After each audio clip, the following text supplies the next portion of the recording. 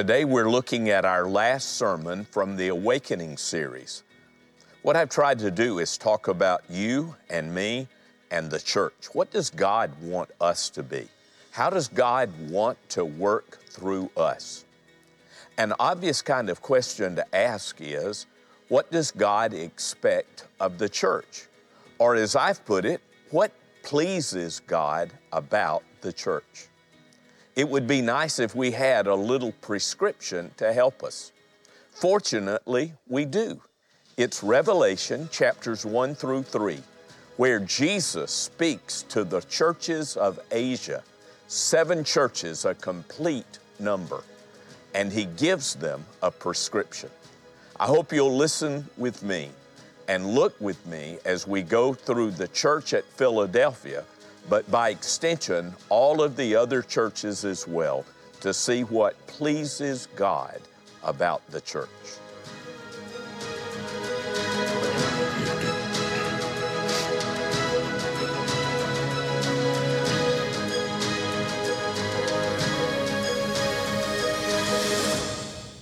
We are looking at Revelation chapter 3 and verse 7, but what I'm really doing is looking at all 7 churches.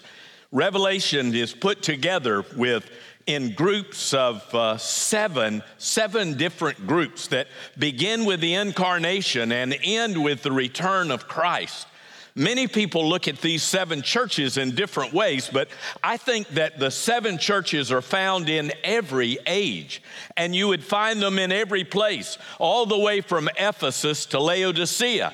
They're written because John was in Ephesus, in Asia Minor, a very large city. It doesn't exist anymore, but it was a large, powerful city. And then he is writing to 7 churches, beginning with Ephesus, and then moving all the way around to Laodicea.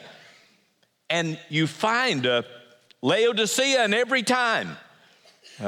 Somebody that has a church that is lukewarm. And you find churches like Ephesus all the time who have lost their first love. And you find churches like Philadelphia where there was an open door for evangelism.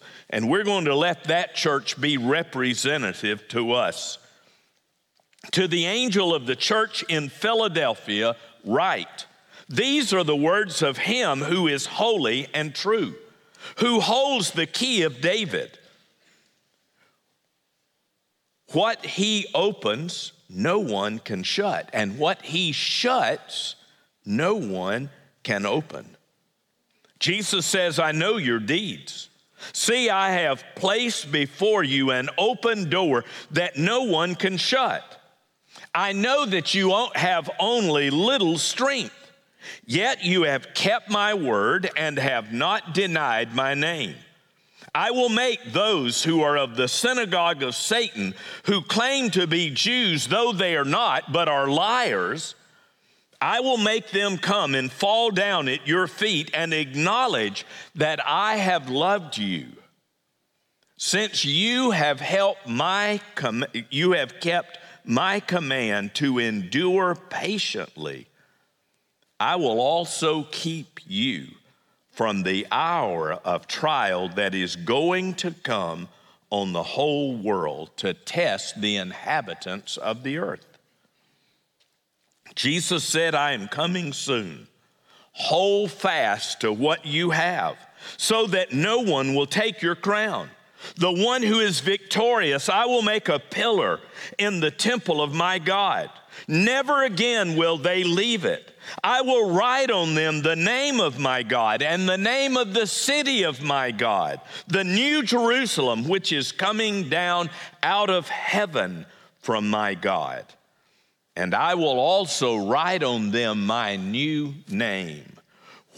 Whoever has ears, let him hear what the Spirit says to the churches. You get in habit of saying certain things. So here's something that I always say. If a dad is coming out and there's a baby asleep, put to sleep during the worship service and sleeping soundly, I always say something like this. If you can put the babies to sleep and keep the adults awake, it has been a good sermon. So I'm going to give you permission now in just a moment to close your eyes. And I want you to think about something.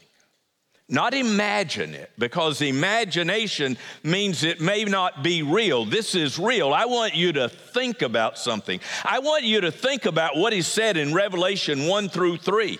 It is Jesus who writes. It is Jesus who is speaking to the churches. And in the scripture, he says that he holds the stars in his right hand. So he holds the stars in his right hand. What are the stars? Well, he tells us those are the angels of the churches. But he doesn't tell us what the angels mean. Almost all commentators say they are the preachers, the pastors of the churches, because in the Hebrew language, the angel means a messenger. I hold the messengers in my right hand. Now, here's the part I really want you to see in your mind, and it helps me to close my eyes to see in my mind. I want you to see the other thing that is said in this passage of Scripture, that the Lord is walking among the candlesticks. The candlesticks are the churches. It is clear. And I want you to see in your mind that you are the church. And the church has assembled together as the people and family of God. And we're not alone. But the Lord is right here with us.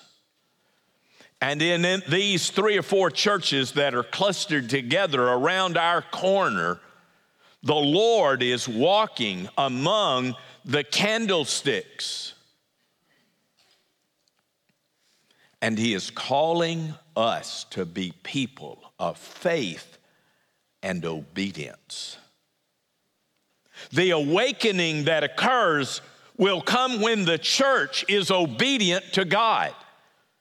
Jesus spoke to the 7 churches, and in all but one case, he had something positive to say to every church. In one church, there was nothing positive. In all but one case, he had something corrective to say to every church. In one church, everything was positive.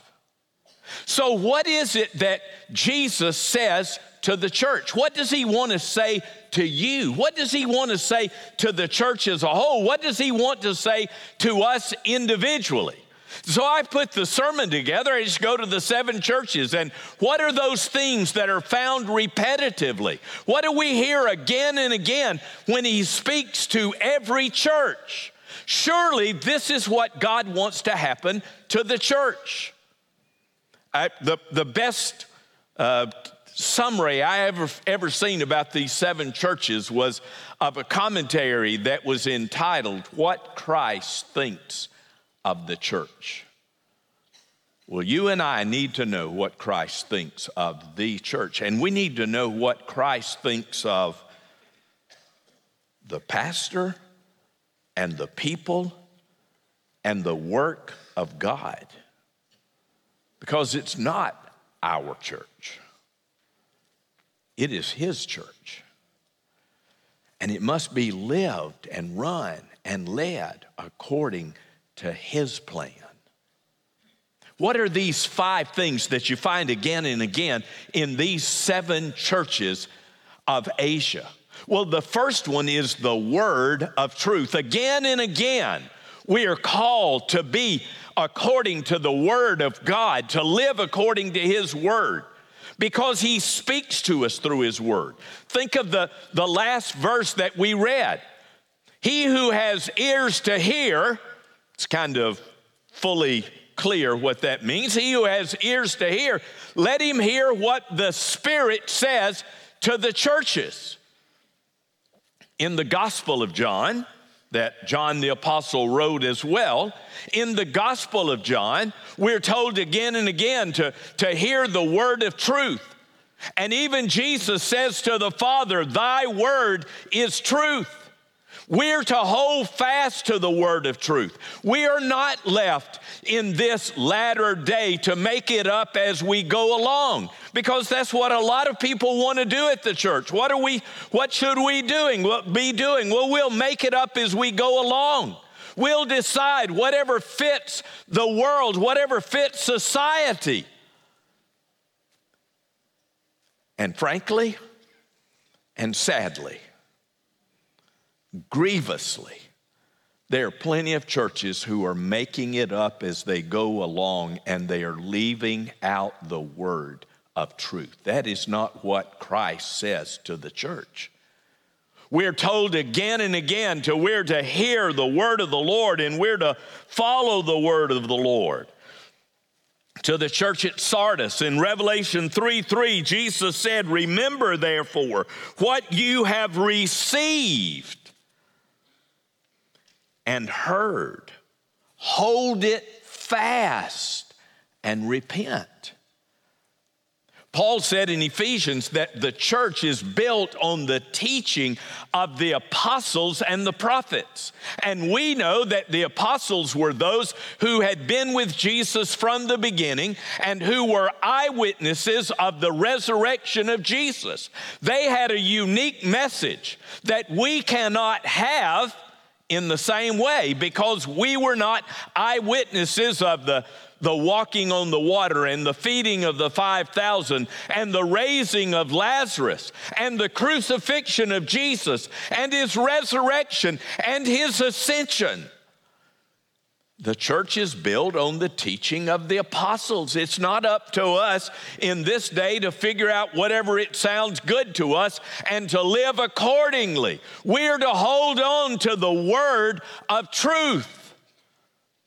There's a second thing that we're to do, and it follows logically from number one. We are to follow, we are to believe, we are to teach sound doctrine. We're to teach the word of truth, and we're to hold firmly to the word of truth. What Jesus is saying in here, and it is very prominent, is that we're to reject false teaching. Revelation chapter 2, verses 14 through 16 are powerful words. They're to the church at Pergamum, the third church that is mentioned. Here's what Jesus said. First of all, he's given a positive word to the church at Pergamum. They're one of those who has done well, and good for you, and I'm thankful for what you've done. But here's what he said: nevertheless, I have a few things against you. There are some among you, not saying the whole church does this, there are some among you who hold to the teaching of Balaam. Remember him in Numbers?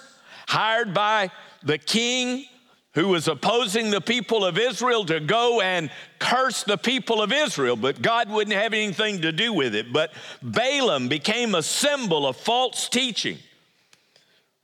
You have held to the teaching of Balaam, who taught Balak to entice the Israelites to sin, so that they ate food sacrificed to idols and committed sexual immorality. Likewise, you also have those among you who hold to the teaching of the Nicolaitans. And we don't know exactly what the teaching of Nicolaitans is. He mentions it twice, so it must have been a strong false teaching of that day. We're to hold to sound teaching. And we're to let Holy Scripture show us what we are to believe and how we are to live. And we're to follow after the things of God. We reject false teaching and we embrace repentance. It's interesting because a lot of times we kind of think of repentance as when I first moved to New Orleans, and that was a long time ago. When I first moved to New Orleans, there were street preachers many times over. And they always talked about repentance. There was an automobile downtown on Canal Street. You would see it often turning in and out of the French Quarter that said repent. And basically, the only thing anybody knew about repentance was that it was written on the side of a car, because we don't talk about repentance. And yet, repentance is something that is found again and again in Scripture. And there are 4 churches that Jesus told to repent. What did he mean? Well, most of the time, you and I think repentance is what happens to a person who has not believed but now believes. And I'm so thankful that we see it that way, because that is certainly correct. You have to repent of your sins. You have to turn away from your sins, turn your back on your sins. The first sermon Jesus preached, repent, for the kingdom of heaven is at hand. Matthew says that John the Baptist, the message of John the Baptist could be summarized in exactly the same words: repent, for the kingdom of heaven is at hand. But God calls you and me to repent.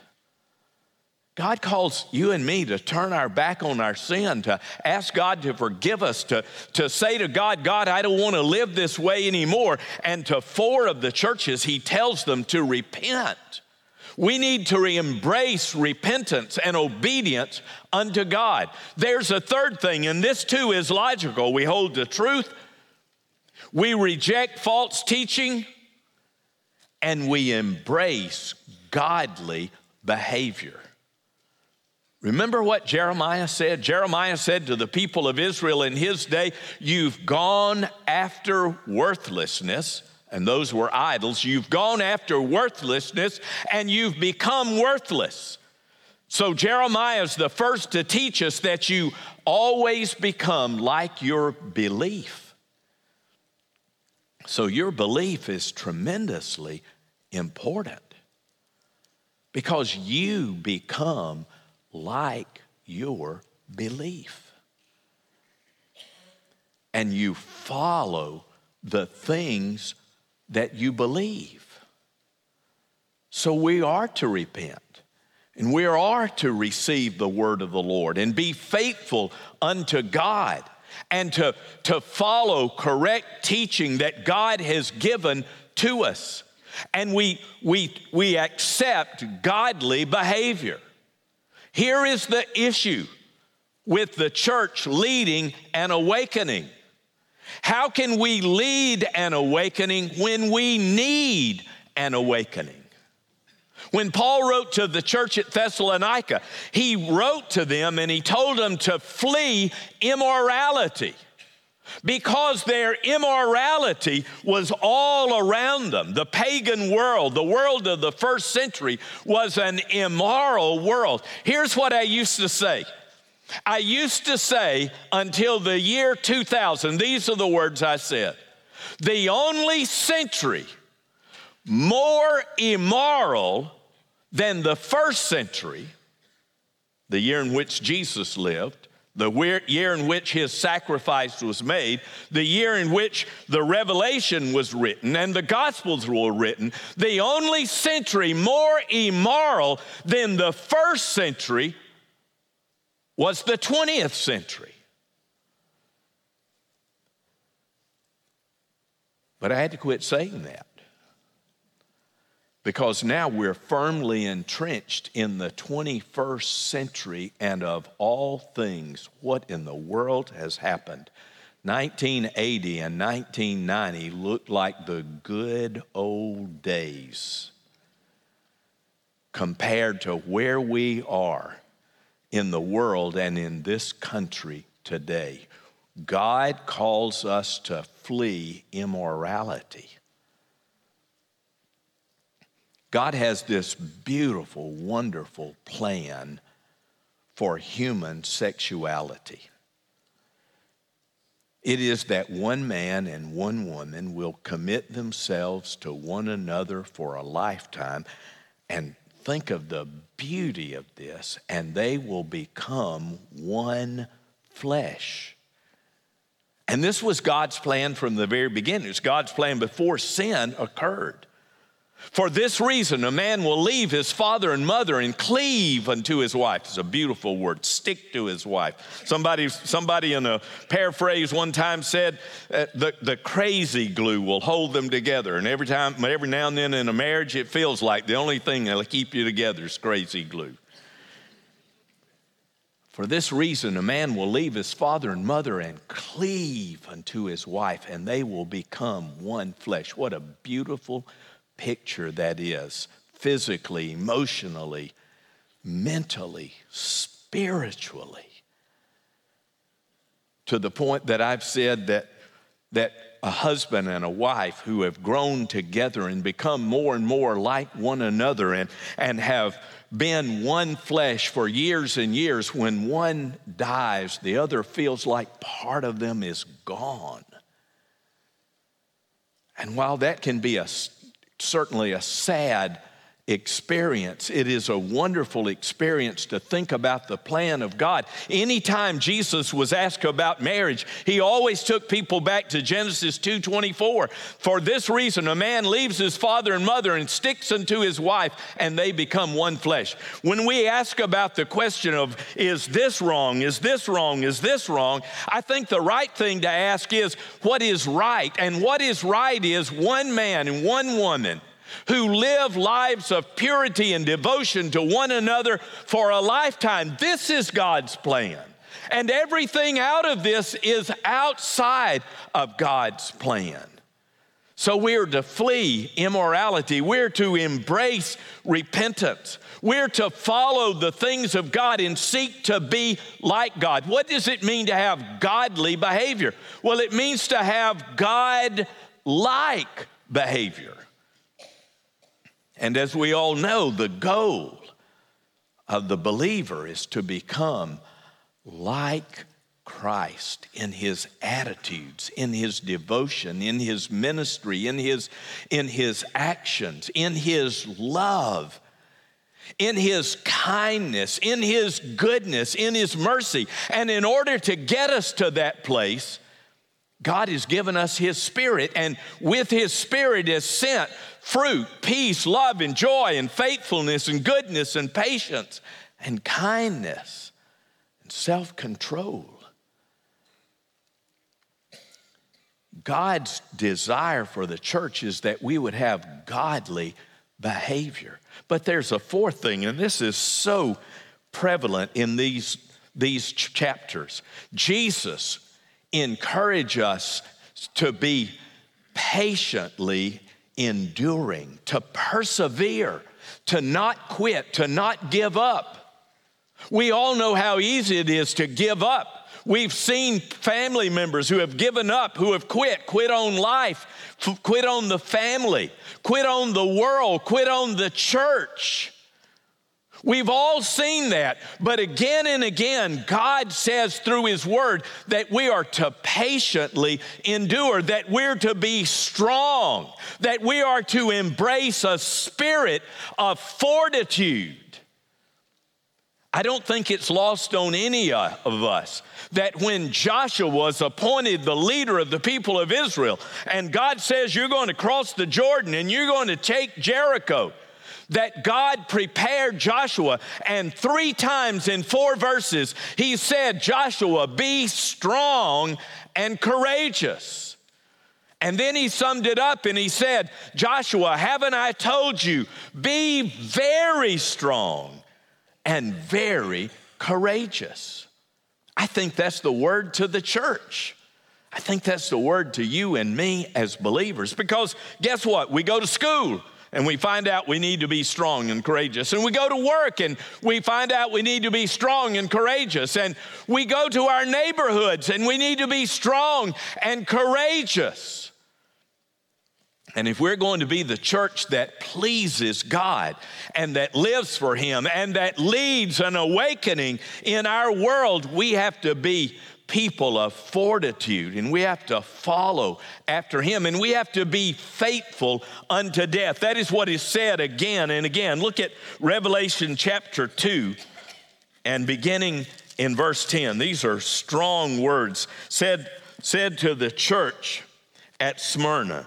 Don't be afraid of what you are about to suffer. I tell you, the devil will put some of you in prison to test you, and you will suffer persecution for 10 days. Be faithful, even to the point of death, and I will give you life as your victor's crown.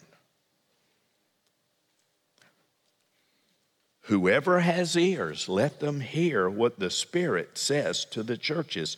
The one who is victorious will not be hurt at all by the second death, which is hell, because we've been faithful unto death. Now, how do you do that? Well, maybe there's some people who are just naturally persevering and strong and courageous, but I don't think that's me. And so my prayer is, God, as I face temptation, let me be strong and courageous. God, as I face persecution, let me be strong and courageous. God, I know that there could things that could happen in the world that would be a test to me. And God, I pray that you would help me be strong and courageous. What does the church need? Maybe this is what we need more than anything else, to persevere and to be people of fortitude and to embrace perseverance and to give our best unto God. There's a fifth thing, and I hope you'll think about it very seriously. Be zealous for the Lord and for his gospel. Have a zeal for him that is above all else. And this is one of those things that you find again and again. So let's look at it. The first one is be zealous and repent.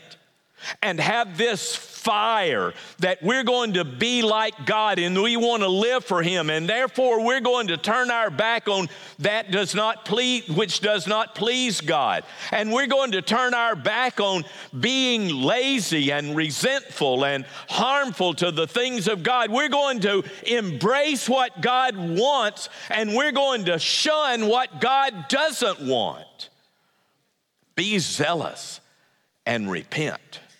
And you read through these, and by the way, it'll take you 8 or 10 minutes. You read through these 7 churches, and you'll see again and again a call for repentance.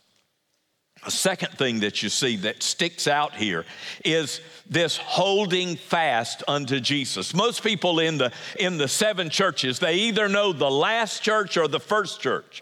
The last church, Jesus says to Laodicea, you're neither hot nor cold. And because you're neither hot nor cold, but lukewarm, I'll spew you out of my mouth. Kind of hard to forget that picture. But then the other church that we know is Ephesus, where Jesus says, you have many things that you've done right, but there's one thing, because you have forsaken your first love.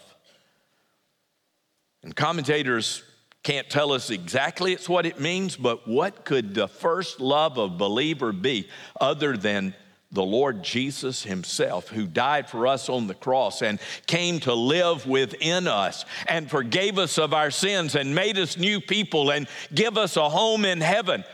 How easy it is to forget your first love. How easy it is to not hold fast unto Jesus. But when we have gone through some years to make our faith and to make our devotion a ho-hum kind of affair, and we forget our first love, be zealous and hold on to Jesus.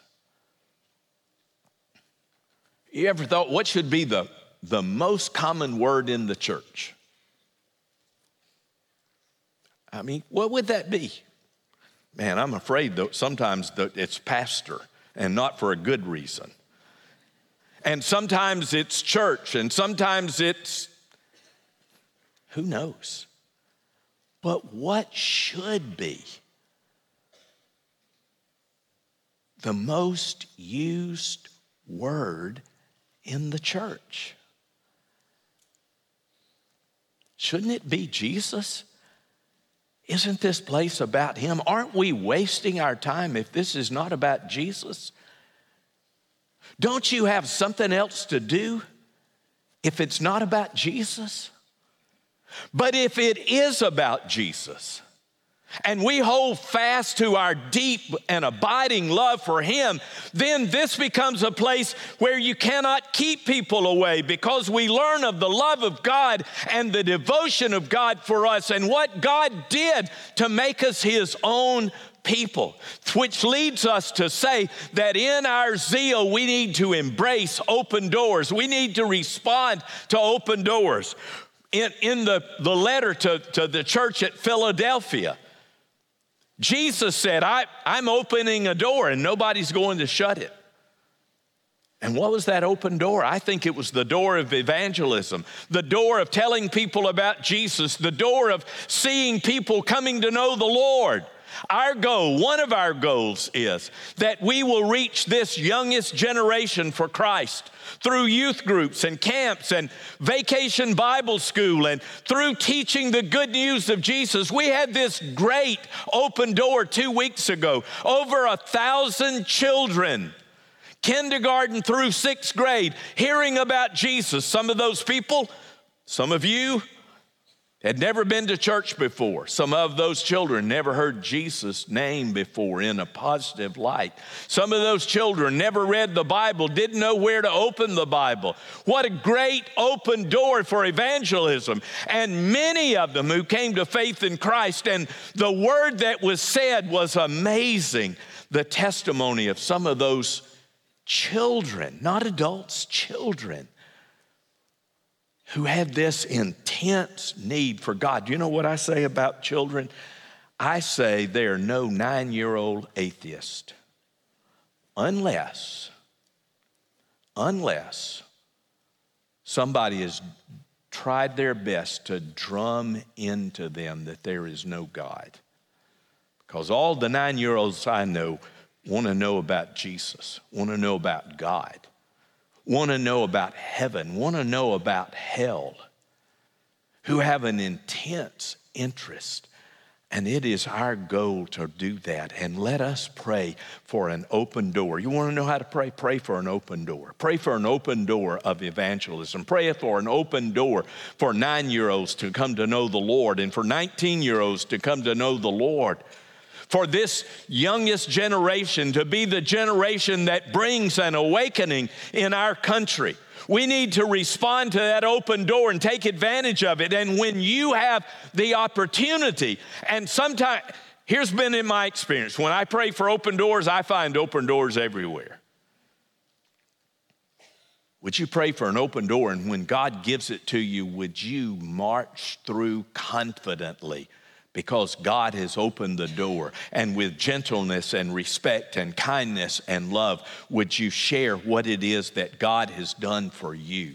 Respond to that open door and respond to God's voice. One of the most important passages in these verses is chapter 3, verse 20. It's where Jesus said, "Behold, I stand at the door and knock, and if anyone hears my voice and opens the door, I will come into them and fellowship with him and him with me." And there are all kinds of things we want to know about that. So he's saying that just to the church at Laodicea, or is it a summary of all the churches? I take it as the summary. This is the word. God is standing at the door and knocking. He wants to be a part of our fellowship. He wants us to invite him in. He wants us to proclaim him greatly and loudly and with great devotion. And he wants us to obey him. Another question is that word just for the churches, or is it for a person who is not yet a believer in the Lord Jesus Christ? So I'm not completely convinced on either side of that. Maybe it is both. And maybe you are one of those people who didn't know why you came to church today. Could I give you an answer? I can't get in your mind, so I can't read your mind. But could I give you a reason why you came to church today? Maybe you don't know. Maybe you just showed up. Maybe you didn't intend to listen to the sermon, but you did. Why did you come to church? Could it be that God, the Holy Spirit, drew you here and that God wanted you to hear a sermon that says, behold, I stand at the door of your heart and knock, and if you open that door, I will come into you and I will fellowship with you forever and you with me?